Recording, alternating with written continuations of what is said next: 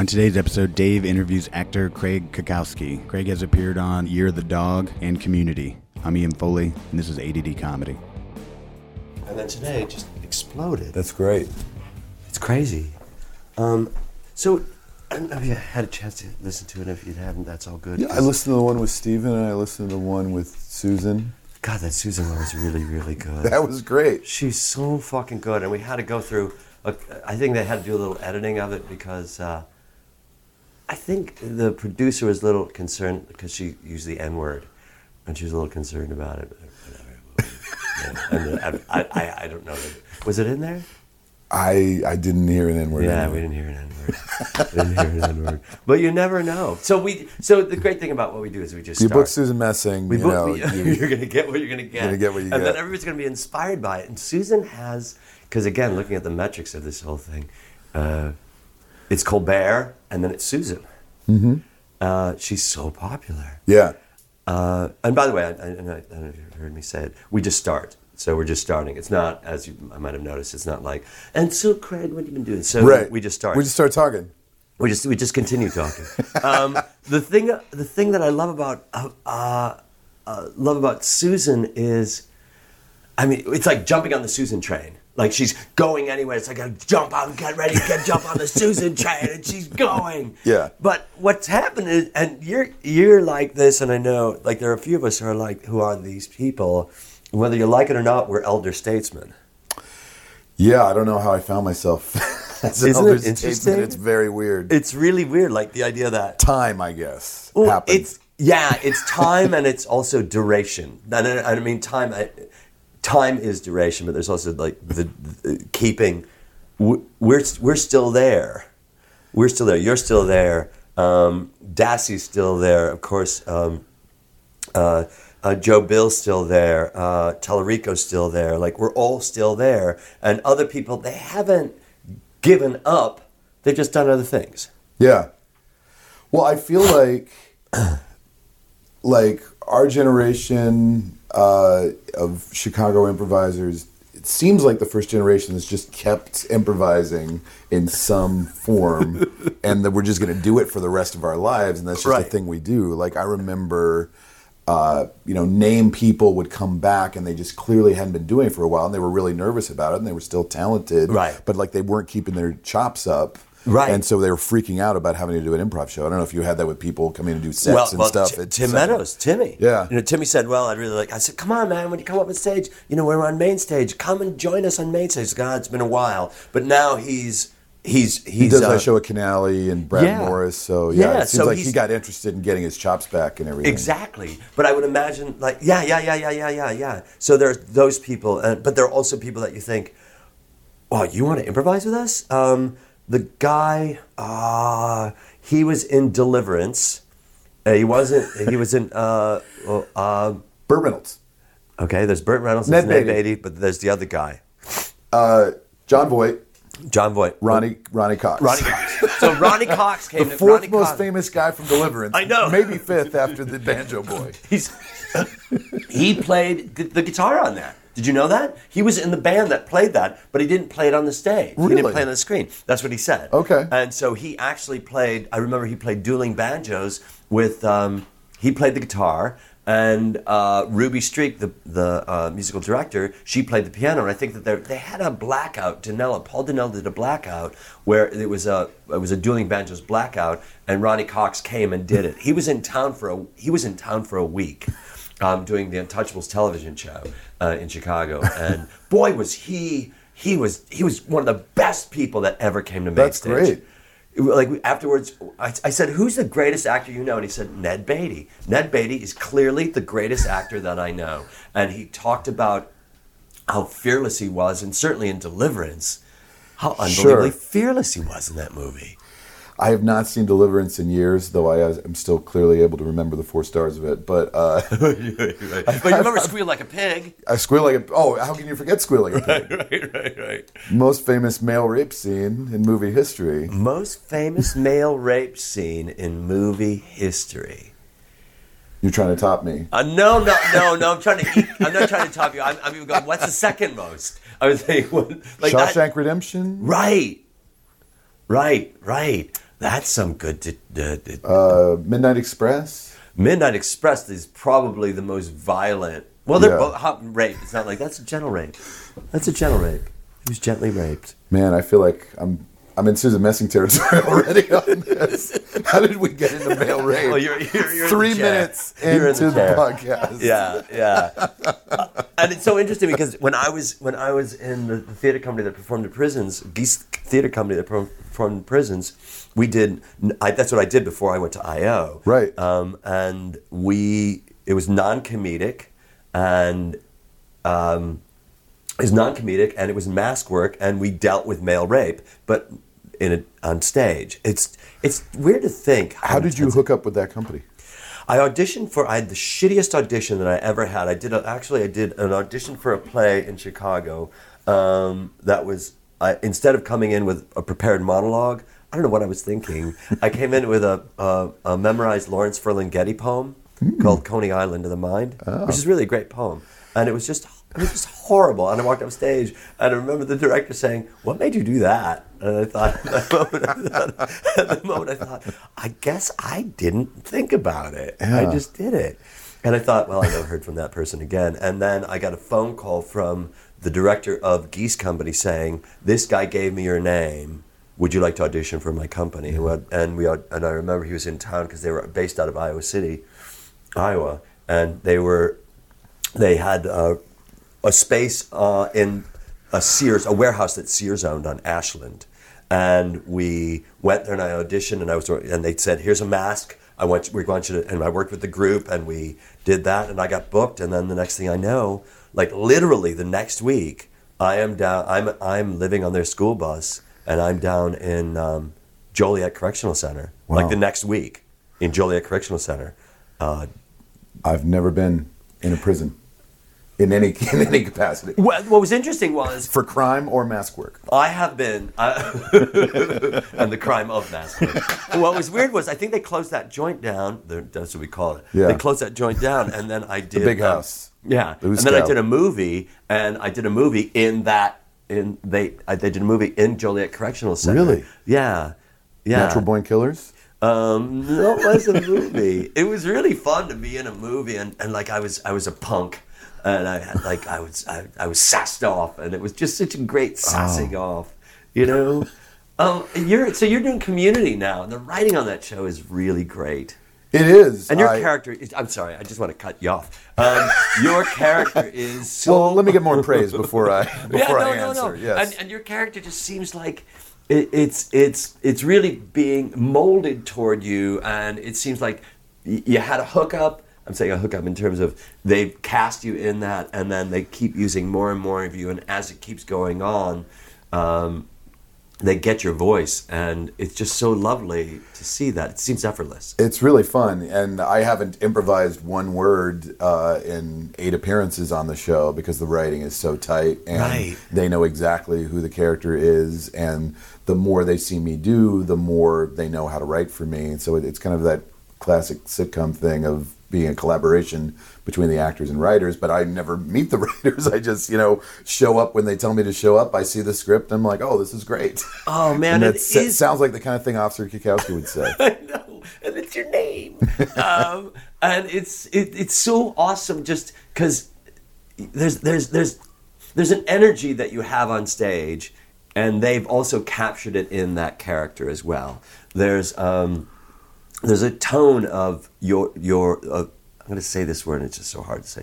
It's not hard to say. It sounds so. But there's a tone in your artistry. The fact Artistry, that, you know what I yes. mean. There's a tone in your artistry, and what I mean by that is your voice, the voice that is the physicalization of who you are, and there's a oneness to all that. And they seem to have caught that stage that you seem to put the stage thing into that. Am I making any sense there? All I'm hearing is you are awesome, Kikowski, and I'm enjoying it. So, however you want to phrase it, I will take the compliment. There's just such a groundedness to that character in its flightiness as well. Yeah, it's weird because, and I'm sure you feel this way too as a performer, of like, that is me, but there's also many me's within me. and that's one side of me. And I'm going to shoot something for Veep this week in Baltimore, and that was another case where I auditioned, and I went in. They flew me for rehearsals last week in Baltimore, which is cool. It never happened to me before. Yeah. I'd just flown out to rehearse with the cast because they developed the script through improv. So a completely different process than Community, which is very much, just Dan Harmon is God, and just the goes straight from the voice of from the mind of Dan Harmon onto the page, exactly how he wants it. So Armando Iannucci, who created Veep, works completely different. He likes the dialogue to be super naturalistic, right? I can tell, and he wants a lot of contribution from the actors and how it gets written. So I auditioned for this role and then went in for the table read for rehearsals last week, and then realized they had rewritten the character to be more like me. And I'm just coming in for a guest star part, on one episode. So that was pretty cool to see. Wow, that's really cool to see. And this guy that I'm playing is another me that is a completely different side of me than Officer Kikowski, where this guy is just super smiley and positive all the time and just can't be fazed. Because it's such a cynical, profane show. It is. Have you seen it? Yeah. It's so fun. Yeah. And so I have a scene where Julia Louis-Dreyfus just curses in my face, and I just keep smiling and staying positive the whole time. And I think that there are a lot of people who would look at work they do, and they'll say, or the actor that they are, and they'll say, I'm a kind of actor who does this. And when I hear somebody say that, I feel like, why would you do that to yourself? Why would you pigeonhole yourself into that as opposed to whatever's going to come up, I'm going to take that? Yeah, I think as artists, that is the smarter take. As people in this business, there is sometimes a smartness in just kind of knowing of I'm do this thing. I'm going to stay in this vein the whole time. And then there are people who get cast just doing the same thing time after time. And I found that's been the hardest thing for me in Hollywood, figuring out what my thing is, because when I improvise, I might play an 80-year-old black woman. I might play a dinosaur. Right. I might play, an Austrian bodybuilder, And yet, at the same time, it's what you're saying. This is a different aspect of you. A different. You are all those things, and you are none of those things, and yet you are open to all those things, and not to see yourself cast. And when we're improvising, we can be those people. And I think that's the joy of what it is. That's one of the joyous things of aspects of improv is, who are you? I could do it because you're going to say that that's who I am. You're going to agree with me that that's who I am. I am a dinosaur. Excuse me. I am an 80-year-old black woman, and to be able to jump all over that, it's just so freeing in that. To me, it's my antidote from show business. That's my time to just play and be anything I want and do the kind of thing that I want to do. So it's the thing that's kept me sane in 10 years in Hollywood. It's a completely different thing from this thing where I try to audition and get roles and things and make money for it. And you're having a hell of a year, that's my joy. Right. Yeah, I'm having a good year. It's I'm 43 now. I moved here when I was 33, and I think it's just taken a while for me to kind of get into my character actor wheelhouse. So I think I'm kind of aging into the roles that I should really be playing. But what else is going on there? Because it's not just a matter of time and duration. You know what I mean? It's not just a matter of that. It's a matter of other things as well. Sure. It's attitude. Attitude, confidence. Confidence.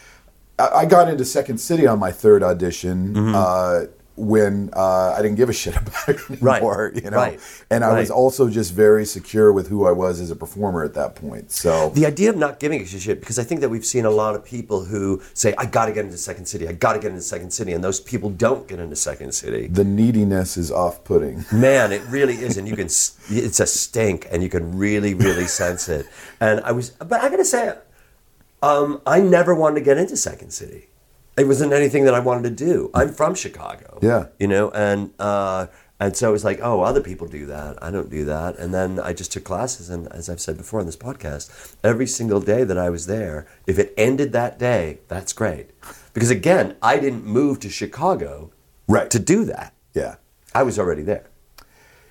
Yeah, from what I understand, that first obviously it had a name, from the time that it opened. But I think when SNL premiered in the mid '70s, that first generation of like people in the late '70s, early '80s were the kind of first people who had specifically sought out Chicago Second City as my place to get famous and get a TV show. Right. So sometimes I hear that described as one of the darker periods there, though I'm sure there's been many.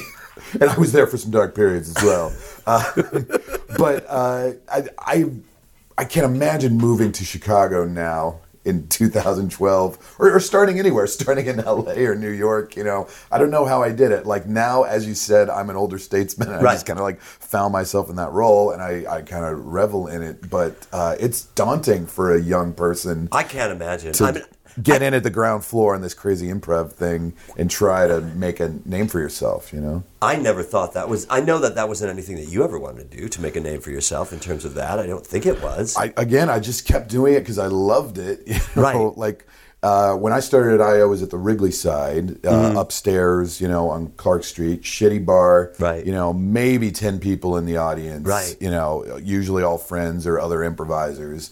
And this was like Adam McKay, Tina Fey, Amy Poehler, Matt Besser. Andy Richter was also there too. Andy, I think, was already doing Conan by the time I started there. Okay, but he was, part of it at that time when it was, you had no idea that any of these people would become famous. They were just doing it for the sheer love of it. They were doing it. I think that's such an important point to say, that you're doing it for the sheer love of it, because when you start looking at what the end result, you feel the end result should be, then you're missing where it is that you are in that moment. Yeah. And then you get into entitlements and, and what other people are doing, what other people's path is. Oh, that jealousy is so fucked up. It's just so fucked up. And I'm watching it right now, and some friends of mine, and I'm looking at it thinking, what? Stop talking about other people. Stop comparing yourself to other people. Stop looking at other people's career. Just stop it. Yeah. Because it's killing it's not killing your spirit, because the spirit can't be killed. But what's happening is it's quashing your spirit, and you're engaging in it. And every time you feel it coming up, and you have a choice of going, I'm not going to deal with that, or maybe it's time I wallow in some jealousy right now. and it's horrible. Yeah. But if you felt that way, you probably wouldn't have given it a third time to get into Second City. No, yeah, I think at that point, I usually hit that level where of like, I know a bunch of people there now. It doesn't seem as daunting for me. It felt familiar. Like I knew, most of the auditors at that point. I knew other people who were working there, so it didn't seem so unreachable. Whereas, going in the first couple auditions, it was just this temple of comedy, and of like I wasn't worthy of it in my mind. Right. It's so interesting, the idea of I'm not worthy of it. I'm not worthy of it, because that concept of I'm not worthy of it deals with the way your relationship with the world, your relationship with yourself, your relationship with relationships, your relationship with your career, your relationship with your parents. Like, I'm not worthy. Like, who the fuck are you to say that you're not worthy? Yeah. I keep going to that too, and again, when I hear people say that, I engage with them and say, listen to what you're saying, and then if they go, yeah, but it's different for you, it's like, okay. Great. And apparently there's a catchphrase that I say, and it is, if you say so. But you know what I mean? Yeah, and now I think I'm finding that it's the same with TV shows. Like at this point, like I've guested on enough TV shows, or I've met actors who've come to do, Thrilling Adventure Hour or other projects that I've done, and the whole thing is just demystified of just like, okay, they're on TV, but they're just they're either weirdos, in some cases, or for the most part, they're really sweet, nice, normal people who also get neurotic about the same stuff that I get neurotic about. Right. And like all actors are needy and weird, and like these people are no different just because they have a cool job on TV. Clearly, and all the projects. And what projects are you doing? You're doing I can't even think of the name. The suspenseful. The Thrilling Adventure Hour. The Thrilling Adventure Formerly Hour. The Thrilling Adventure and Supernatural Suspense Hour. That's why, in my mind, I'm going, because right now... We dropped that a while ago so because it's Thrilling a Adventure mouthful. Hour. Right, and that's why I'm going, what's it called now? Because I don't see that name called. Yeah. So that's Ben Acker and Ben Blacker, and that's you and Gagliardi, and... Mark Evan Jackson. Paul F. Tompkins, Paget Brewster, Annie Savage. We've been doing that show for about 8 years. 8 years. We do it at Largo at the Coronets, and that's another thing where the visibility of that is just grown exponentially because even in the everybody last in year. it is enjoying themselves and just doing it as far as I've seen, and I've seen the show a couple times. They're doing it just to do it. It's for pure joy. Right. Yeah. And then we get these. We had John Hamm this last weekend came in and did it. He was amazing. Is he doing? Is his career doing okay? I think he's all right. Yeah. Don't worry about that, Hamm. Okay, I won't. So he did it. What the fuck? So we He always did get it. these amazing people Right. coming in, but then they're nervous about doing it because it's live theater. You know, Right. we are holding a script. You know, so it couldn't be easier. You don't have to memorize anything. Right. But we're also very secure in what we do. We're good at what we do. Right. And so they're a little nervous about doing that. So it's always kind of charming to see these big stars come in and be deferential to us. So that's it's been what another kind of demystifying Hollywood And thing that's, for I was me. just about to say, the demystification is just such an important part of it all, because if you look at someone, if you put someone on a pedestal, you're putting yourself down. You're really not able to communicate with them on a human level. Yes. You know, the fact is, you know, you say, yeah, Dylan's line, like even the president is naked sometime, like that idea. Yeah, that's great demystification, but it is a job. It is a job, and it is a career. And if you don't consider yourself in that career, or start looking at yourself as your product that you sell, you cannot make it. Yeah. And also the idea of you don't know how this is going to turn out. Like the Thrilling Adventure Hour. Did I get it right? Yes. The Thrilling Adventure Hour. I'm having lunch with Acker tomorrow, so I better get that right. The Thrilling Adventure Hour, it was just about these people coming together. And if you want to take apart the people and go, well, Padgett was on this show, you know, and Acker's written that, and Blacker's written that, and all that sort of stuff, that can paralyze you. Yeah. Totally. They're just my friends that I meet up with once a month and do this fun little show. Exactly. And the profile of it has gotten, you know, humongous, but it's still just like meeting up with my friends once a month and doing this show, just like we were doing at M-Bar 8 years ago. You Right. know? And there was no goal for it to be anything. It was its own thing, and it was just for our own joy. Exactly. And now is the graphic novel going to happen? Yeah, we had a Kickstarter campaign. I forget what we raised, like upwards of $100,000 or something like that on Kickstarter. No. So we unlocked 3 goals, one of which is a graphic novel that some well-known comic book artists are going to do based on the characters from the show. Right. So Acker and Blacker are writing that. We're doing a behind-the-scenes web series. It's going to be kind of like a Muppet Show thing. So we're going to be playing ourselves backstage at Largo, getting ready to do the show. And then we're doing a full-out concert film of shooting one performance at Largo with an audience, with a multi-camera setup and everything. Jonathan Demme? I believe Jonathan Demme is coming in to do it.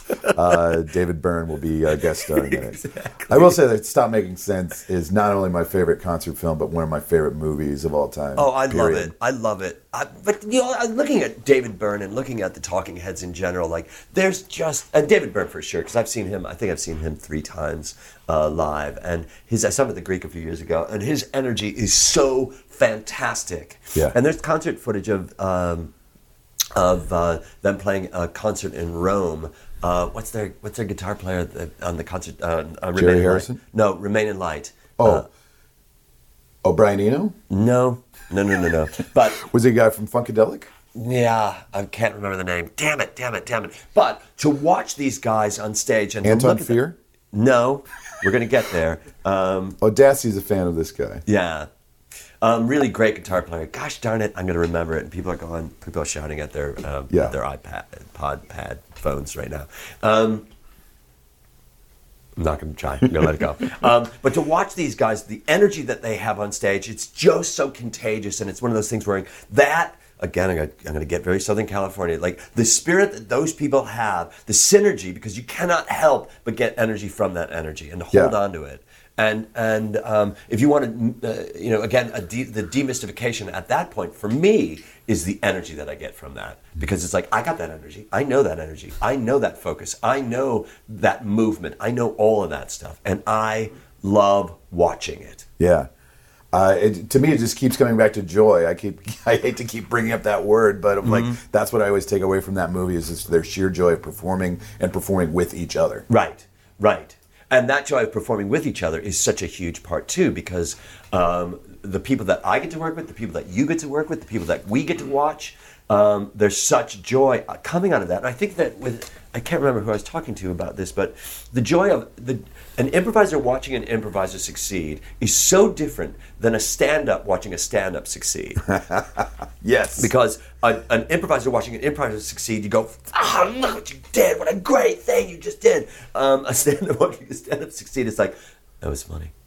Right? You know? Oh, yeah. It's, I mean, I admire stand-ups greatly, and for their bravery in doing that. I've never wanted to do it. Right. I've never come close to do anything like that, but it's a cutthroat fucking business. Yeah, right. And there's a lot of pain that goes into that type of performing, you know, that a lot of, you know, they need to do that to work through their pain. Yeah, I hear that a lot, and I always feel like, okay, I don't know. Has anybody asked you this? Because they certainly haven't asked me this. Have you had a lot of pain in your life? Because it's just like a lot of comedians have to have a lot of pain in their life. And I'm like, no, I really didn't have much I'm a pain. pretty happy person. I had a very functional family, you know, so maybe that's how I found my way into improv, you know. No, right, the idea that everything works out all the time. Why wouldn't I want to have a family that I put together through the arts? I don't have any of that. You know, my folks were divorced, but you know, for me, I don't. Whose aren't? Right. Are you? Nope, they're still together. That's what I was thinking. After Yours 45 aren't together. years. Right. Yours aren't. Yours aren't. But, you know, half of people's parents are divorced, right? But it's also, I think, I don't need that in order to make this work. Yeah. Because if I had that anger, or if I had to deal with issues, or if I felt that there were issues that I needed to hold on to in order for my art to be to burgeon and blossom, that just seems like a burden for me to hold on to. T.J. Jagodowski's theory is that only children have a harder time being improvisers because they're not used to sharing their toys with their siblings. Only children, not only children. Only children. Yes. Single child families. Yes. Do I know any single child? Amanda Tate is an only child, and she's a good improviser. Yeah. Jennifer I'm sure Winters, there are exceptions, but I also know so many improvisers who come from huge families. You know, Dwarf. Or Pat Finn. Yeah. Pat Finn is like 5 or 6 in his family. Yeah. Joel Murray has so many. Yeah. Liza Coyle, she's got a lot. Really great improvisers right there. You're one of 2 or 3. I'm the oldest of 3. You're oldest of 3. I'm the oldest of 3 as well. Now, I don't know if that had anything to do with it, but I also believe that if you think it has something to do with it, then it has something to do with it. If you don't think that it has something to do with it, it doesn't have anything to do with it. Is Liz the middle? Liz is the youngest. Liz is the youngest. My sister Allison is a lawyer, and she lives in the suburbs of Chicago with her kids and her husband. And Allison never got into comedy. Well, okay, then this might have something to do with the question I'm going to ask about Allison. Was Allison ever a middle child? With that, I mean, I know that she is just mathematically and historically. She, energy-wise, within my family, she is the oldest child, and I'm the middle child. Okay. We're very close in age. She's about 1.5 years younger than me. She always had a very strong personality. You know, I think I have kind of a classic middle child persona. Which is like, is that the thing, like I'm being left out, or what is that? Because I don't get that from you. I think less so of a chip on the shoulder of being left out. It's more just kind of like left to your own devices, kind of doing your own thing. Great. Yes. Because as a kid, I would just I would read by myself for hours. I would play with my Noah's Ark and just create little stories with the animals. Didn't have any Bible learning, but I did have a Noah's Ark that I played with. Well, nobody associated. It was just like, here, there's this old guy and these animals. Animals and a boat. are cool, especially when there's 2 of them. But you also went to William and Mary, right? Mm-hmm. Not much I know. You and Jon Stewart went to William and Mary too? He did. Yeah. A few years before I did. Mm-hmm. Glenn Close, another alum. But we have an improv group there for years now. I was there from 87 to 91. I joined the group in 89, I think. Mm-hmm. And we were a group... Did you ever see the Turn Company play there?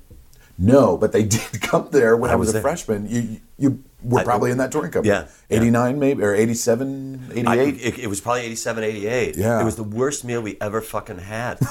Craig, it was just a horrible situation. Like, it was me and Rabano and Carell and, Oh, man. And it was Jackie Hoffman and maybe Liza Coyle, and a sorority fed us in the basement, and in the basement of some building. I can't remember what building it was. It was in the basement of some building, and they brought in this cart, and they were all laughing around the cart with all this food, and they dropped the food off, and they put it on the table, and they ran out laughing, and we're like, what the fuck is that? And it was like the most overcooked pasta. It was like, it wasn't pasta anymore. It was sort of like, it wasn't.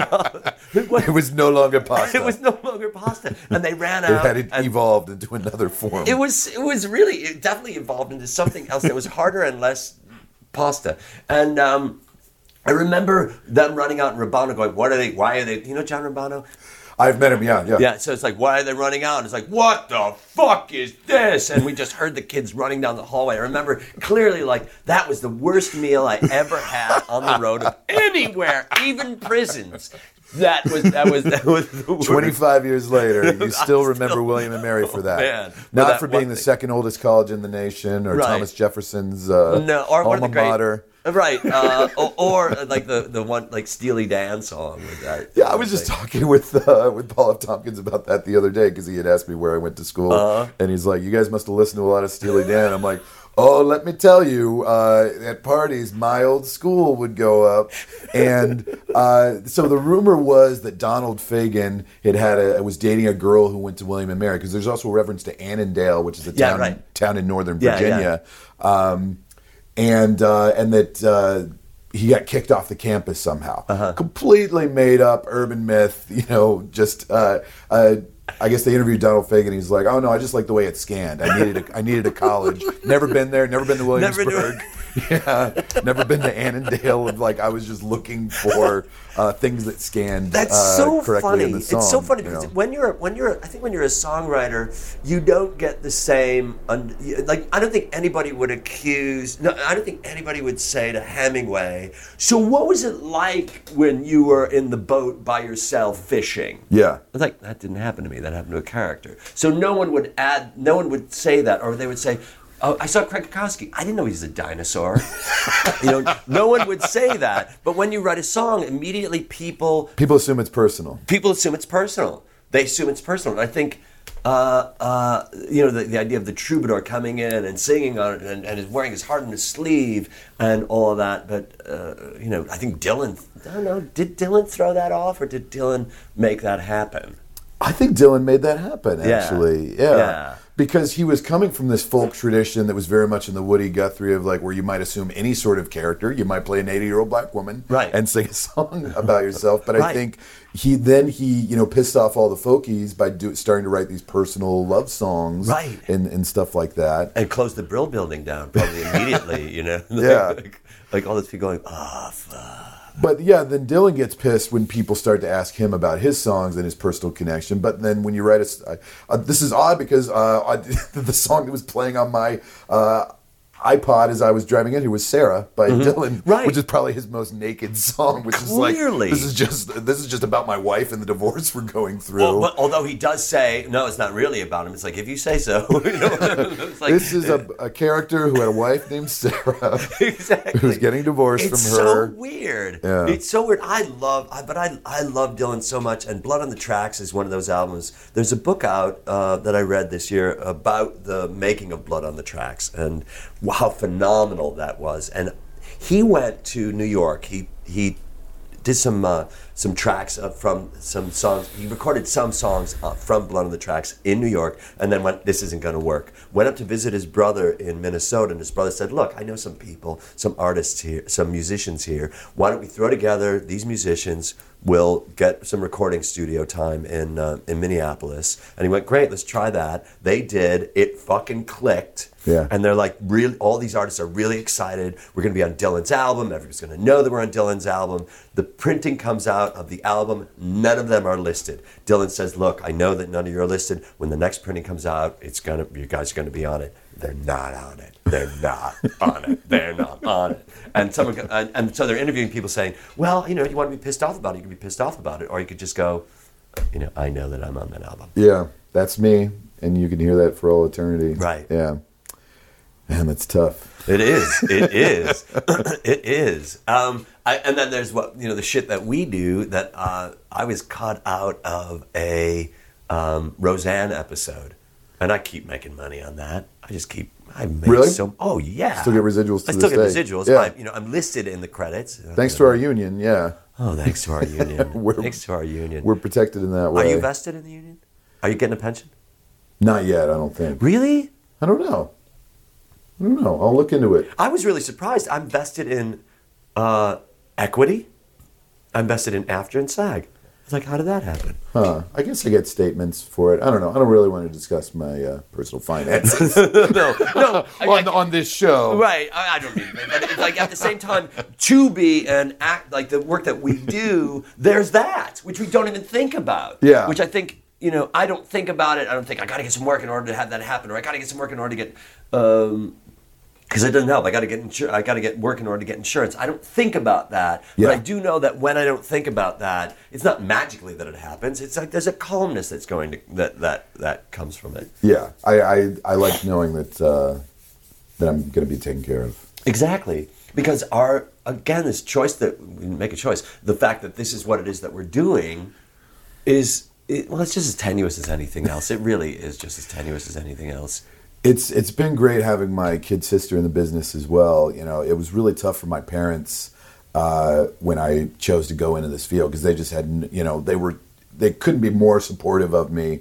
They were never like, good luck out there in the wilderness. You're going to get a real job. Mm-hmm. They were always very encouraging of me, but they're also like, we don't know anything about this. We don't know how to help you. Wow. It just doesn't work the way any other business does. Right. So it is such a foreign thing.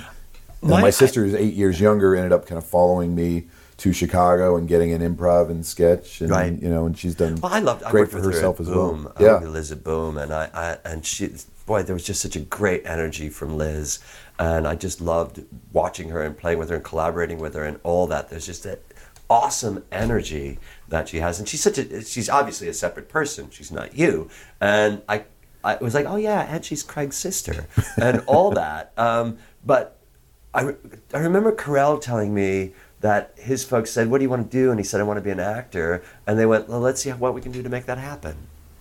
Like, oh, there's that way of doing it too. Because what if you said you want to be a plumber, I always go to plumber. If somebody said they want to be a plumber, nobody ever says, well, that's really tough. It's really, really hard. There's just, it's like, because it is just as hard. doing anything. Exactly. Doing anything is just as hard. And I was somewhere the other day, I was at the university in Utah, and there was a woman they were talking about, we're having a program where submit one-act plays. And if you have an idea, submit it. And I want you to think about this. Someone's got to get in, and it might as well be you. And I loved that. Yeah. Someone's got to do it, and it might as well be you. And it's that demystification. It's one thing that I tell my students. I do an exercise called thank you statues. You may have done or seen before, which is just, it's kind of like freeze tag in a way, which is like one person freezes another pose, another person comes out, joins them in some sort of complimentary pose. Somebody from the back line has to yell out a title to the pose. Any title will do. And you just have to kind of sell it, crocodile attack, great. And then the person says thank you and leaves. Other person stays up there, and the person who titled it runs out with the new pose. Great. So the It's a whole one-off. process It's a one-off, right? One-off. So it's just like pose, title, pose, Right. pose, title. Right. And so the big thing about that is telling them that 90% of the battle in improv is energy, confidence, and decisiveness. Absolutely. And owning your impulses and trusting your impulses and just being able to articulate your impulses right away. Right. And I think people are constantly rejecting their impulses because of like, well, that's not good enough, that's not smart enough, that's not funny enough. Right. Rather than like, this is what I see. And I think the best improvisers are just the people who are just like, this is the way I see the world. Exactly. And if you're going to be an artist of any sort, it's naked because you're making yourself vulnerable to the world, right, and admitting to the world that this is how I see the world, right, and this is what I think. So there's a vulnerability in that, mm-hmm, and there's a risk in that. But this is why you're an artist, is to share yourself with the world. Right. If you're trying to give the title that you think the teacher wants or you think the audience wants, you're going to fail every time, or you're going to stay in a very safe place, and no art is going to result from that. Clearly, and what you're talking about is the idea of not bringing it up to your brain to weigh it out, or to measure it out, or to compare it, or to do a historical survey of why or how it got to what it is that you may or may not say at that moment. There's no fucking time to do that. No, there's no time to do that. So the idea of, and I think that what's happening now at I.O., that level 3, which is now called U, is great because it's teaching, it's the idea of what do you have to say? Who are you? What's your point of view? And the idea of teaching someone to accept their point of view is so important. And to not accept their point of view, but to recognize that they have a point of view, and to be decisive about it. I was going to say not to be indecisive, but to be decisive about it. Because when I say not to be indecisive about it, then you've got to weigh it out and go, okay, how did the math just work? That's 2 negatives equals positives, which is right? Instead of just going, that's the way I feel right now, I'm going to go do that right now. Yeah. And I don't know what I want as a teacher. I don't know what I want as an audience member. I just want to see something unique. Right. And interesting. And every person is unique and interesting in their own way, So it's kind of like finding how to be the best possible version of yourself on stage. And that doesn't mean playing yourself, because I think it's boring to play yourself. But it just means being yourself. Do the kind of comedy that you want to do. And I think it is always going to look fresh. This improv is satisfying when it's simultaneously surprising yet satisfying. Right. I.e., your reaction as an audience member is, I never would have said that, yet that is the perfect thing to say in that moment. Exactly. It's what is it that my partner wants me to say, and then saying it. Like saying, okay, Craig does not want me to agree with him. He wants me to disagree with him. So I'm going to disagree with him, and the audience is going to go, he disagreed with him. Oh, that's really good. Yeah. And at that moment, I don't want you to spoon feed me. I don't want you to give me what I've seen before. I don't want this to be the first episode of a bad TV pilot. I want you to go, I want you to challenge me. I don't want you to solve the fucking problem. And if you do solve the problem, you better have another problem right there, right then. Yeah. Because that's what I want to watch. I want to watch you get into trouble, and I want to watch you get into trouble. And don't fucking be polite. It's amazing how much sitcom behavior is just ingrained in us, and people will gravitate toward that. And you can tell they're already bored with their scene 30 seconds into it, but they feel like this is the scene I'm supposed to do, right, because this is like the comedy archetype, as opposed to kind of carving out their own comedic territory that's unique to them. Right. Yeah, I do a day where I ask them to do the standard improv relationships, boyfriend, girlfriend, husband, wife, doctor, patient, but avoid cliche, stereotype, and sitcom choices. Mm-hmm. So, if you gave, beginning improvisers brother, sister as a relationship, I guarantee 9 out of 10 scenes would be some variation on, get out of my room, Cindy. Right. Which is like, that sounds like a Brady Bunch scene. It is a Brady Bunch scene. Nobody thinks about being a 61-year-old brother and a 56-year-old sister who run a jewelry shop in Queens together. Right. But I would much rather see that scene. Absolutely. Because right. That's a brother-sister relationship. It is. And also the idea of, and you're talking about relationship, but there's also talking about suggestions for locations. Mm-hmm. Because we just start a scene in a doctor's office doesn't mean that we need anybody who would be in a doctor's office to be in that doctor's office scene. So the idea of we've got a plumber and we've got 2 plumbers in a doctor's office, and they're not there to get healthy. You know, they're there They're for there to fix the leak. Exactly, they're there for something, or maybe they're not even there to fix the leak. Yeah. You know, because like all that means is there's these two things at this place, and that's all that means. And anything that you bring into the scene, you're bringing in. It's not something that we're organically developing at that moment. They're just, if you get a suggestion, it's a factor that you have to address in some way. At some but it's point. not the roadmap for you of like, you're supposed to do this scene. Right. You know? And I think that has a lot to do with the idea of making a decisive choice. What do you feel at that moment? And those of us who work with actors as teachers or as directors to say, okay, good. You can make the standard choice about that, and that's okay, but know that that's already been made. Or you can tell me what you're feeling right now because you're feeling it anyway. Mm-hmm. And if you're feeling it anyway, then let's just have that be the thing that you follow. But I have to let you know ahead of time at some point that the feelings that you have, that's great. You're entitled to those things. Not only entitled to it, but that's the difference between being an artist and being somebody that being an artist and being a photocopy machine. Yeah.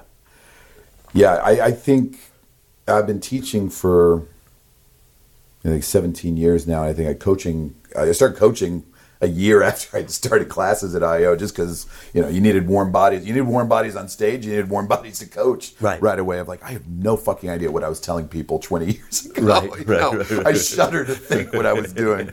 I know that I would watch Heralds and I would take like cursive notes in longhand, of like writing in each character name, and I could show you my note, but you would not understand a fucking thing. It's just like squiggles, and it makes sense to me. I got rid of a bunch of those things for those very same reasons. Like, I don't even know who. I see Pete and Dave.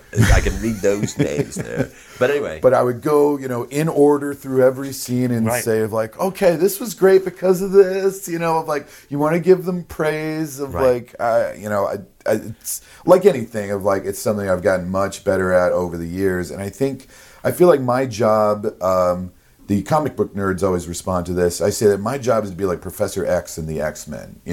You are mutants with superpowers. You already have these superpowers. Right. You just don't know how to use them yet. Right. So my job as Professor X is to figure out how to contain and focus your powers that you already have. So like Cyclops in the X-Men has these eye lasers, but he has to wear this protective shield over his eye lasers. In other words, he's going to shoot people with them constantly. So there are some, there's some improvisers who are just like raw out of the gates and they're just fucking killing people with their eye lasers all the time. And it's just like, you've got this power, figure out how to focus it. And there's other people who are more kind of like shy and I don't have any powers. I'm like, yeah, you do. Right. You just have to dig deeper into them somehow. So it's like, I'm trying to chip away at what is already there rather than say, in order to be an improviser, you need to be a little more like Craig Kukowski and do it this way. Of why would I want them to be more like me? Well, but the thing is, there are a couple schools that it won't be more like you, but it'll be more like what the school is to produce. Yeah. Like those sort of things. And I feel like, for me, that is not attractive or interesting, because at the end of the day, it's sending me in a direction that I won't naturally go into, and I have to put something on in order to discover who it is that I am. Yeah, I feel like my job is, how can I help you do what you're already doing better? Right. I call it, I'm the midwife to your voice. And at that moment, what it is that you have, because I don't want to quash your energy. I want you to understand that you have it, and how you can channel it, how you can control it. And I think about the play Equus. Are you familiar with the play Equus? It's been years, but there's horses. The horses and the horses a kid get blinded. Yeah, the blinded, and the kids so much energy going on there. And one of the aspects of the play is the idea of stopping someone's energy, and it's like quashing someone's energy. It's essentially killing someone's energy, but and then metaphorically also killing the embodiment of that energy, metaphorically. So I'm not there to stop you from having energy. I am here to say, this is the energy that you have, and realize that you can use it, and you could laser beam people's eyes, or you can use it to heat up food later. What is it that you're going to do with it? But know that you have it. Yeah. And know that you have it, and no one else has it. And for you to have it, that's a beautiful thing. It's really fun to help people discover their superpowers. Yeah. And then just and begin to start to come in control of the powers that they have, and you see them get excited about it, and then they don't have to be forced into some other package that they just don't fit in, Right. Right.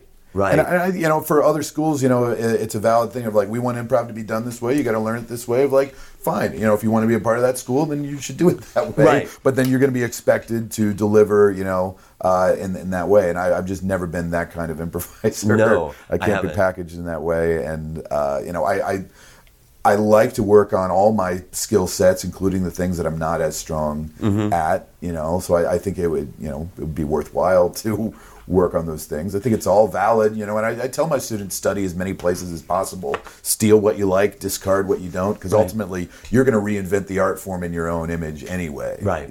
Which is what I did. Right, and that helps you get your voice out because you're finding different ways different tools that you're using that mesh with what it is that you're doing in order for you to connect with some people. Yeah. There's certain things that I don't want to do because it doesn't interest me, and that's not to say that it's good or bad. And yet, at times, I do find myself my ire going up where I have students who are.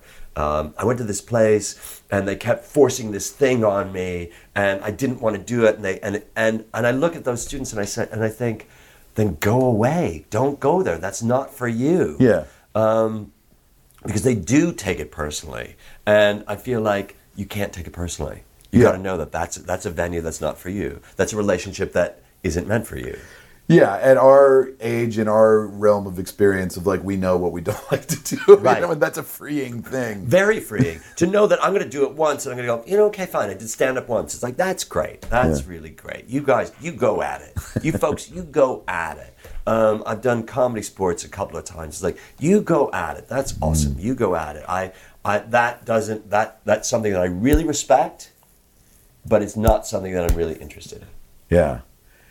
And it's like, improv is a broad art form, and like dance, has ballet, it has tap, it has jazz, it has modern. Right. And improv is a similar thing where, the people who do comedy sports are amazing at what they do. Oh, man. People who do right? UCB are great at what they do. Right. People who do narrative, Johnstonian stuff, they're great at what they do. I'm great at what I do. I think that's an important thing to know, too. And they're all different ways of expressing this art form. And it's really interesting that I think that one of the things that, for those of us who've because you weren't that much further behind me in the evolution of this or the education of this or just the going through it, the blossoming, blooming of the whole thing, is to watch how big this has gotten. Yeah, it's been crazy. Like I was talking about my college improv troupe earlier. Like I what feel was like the name of the troupe?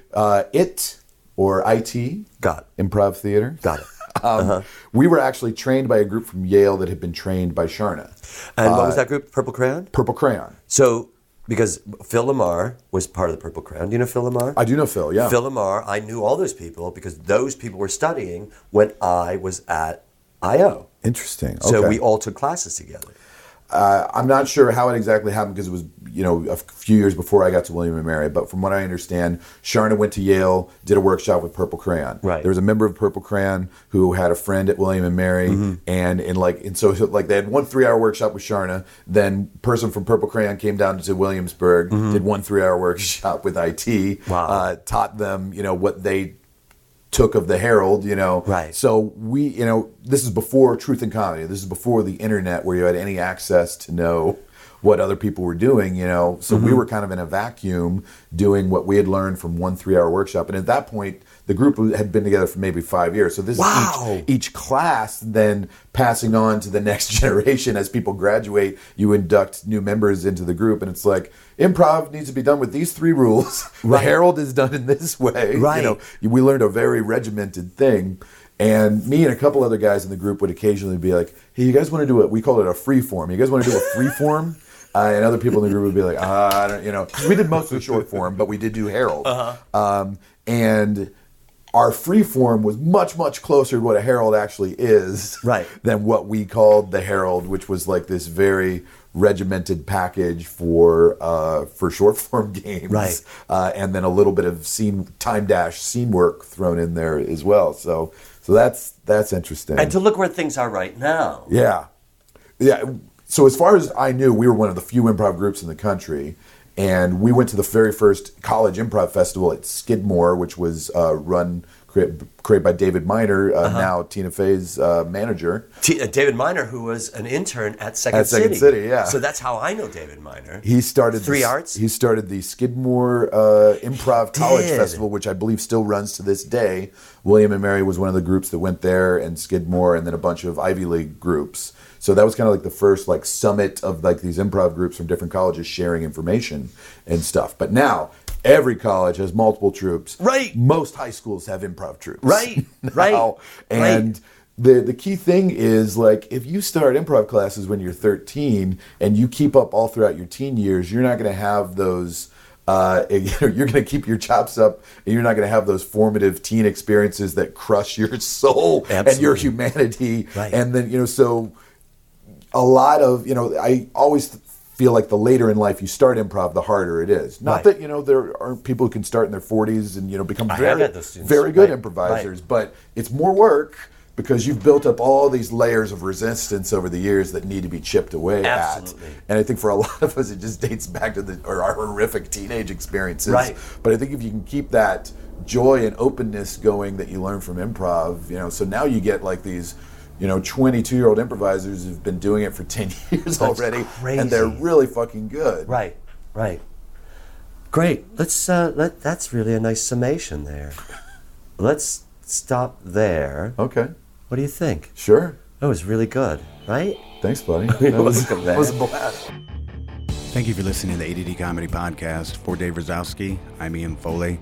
For more information on ADD Comedy, you can visit our website at www.theaddcomedytour.com. You can also follow us on Twitter at ADDComedyPod. If you're in the Los Angeles area and you're interested in taking a class with Dave, you can find that information at his website at www.davidrosowski.com.